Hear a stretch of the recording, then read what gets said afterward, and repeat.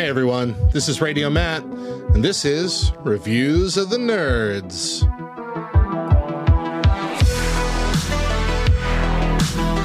Today's review is on Super Mario Bros. Wonder.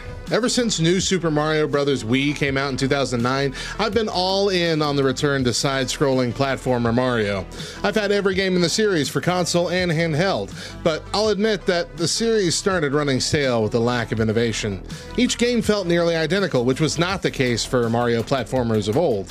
Super Mario Bros. 2 was way different than the original, Super Mario Bros. 3 was again very different, and Super Mario World was a knockout, taking the series to a whole new level. Super Mario Bros. Wonder is the new Super Mario World. The gameplay feels familiar, yet very different in a lot of key ways. Of course, new power-ups, and the most talked about being the elephant, which, in addition to just being big and heavy, has the ability to essentially punch with his trunk and also carry water to bring dying flowers back to life, usually resulting in coins, but sometimes more.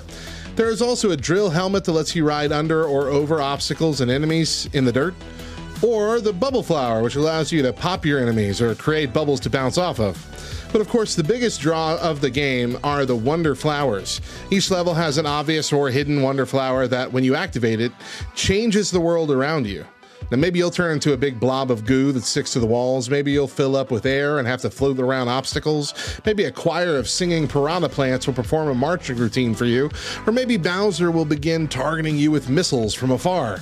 You never really know what to expect, but it's always a blast. There are 12 characters to choose from. 7 play pretty much identically, and 5 are made for younger kids or adults who are sick of dying on this stupid poison lava level that don't take damage, but they can't use power-ups either. I got to play with my 2 younger boys who played as Yoshis, and this, along with the ability for living characters to revive you if you fall off the map, made our game much less frustrating than games of the past.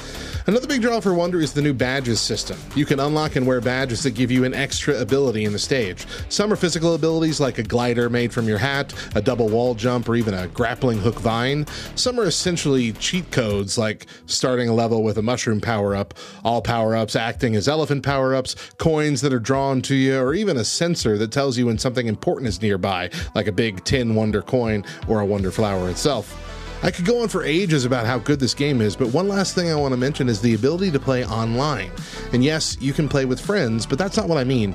You can turn on the online feature and players from all over the world will show up as little ghost versions of themselves playing along with you. Not only can you see them and learn tricks from them by watching, you can also help each other if you die. If you die, you have a 5-second window for your spirit form to touch another player and they will bring you back to life. Often, players online will deliberately look out for players who keep dying in hopes of assisting them to get to the end of the level. You can even finish the level alongside people and you'll all be part of the end animation. It gives you this heartwarming kind of connection to someone you don't even know, and it's really kind of beautiful. The game is silly and it's a little easy to beat, but harder to 100%, and there is an extra difficult special world you have to unlock as well. And so far, there's a lot of replay value for me and my boys, and I look forward to relaxing with this game for many years to come. I'm Radio Matt, and remember, if the talking flowers bug you, you can turn them off.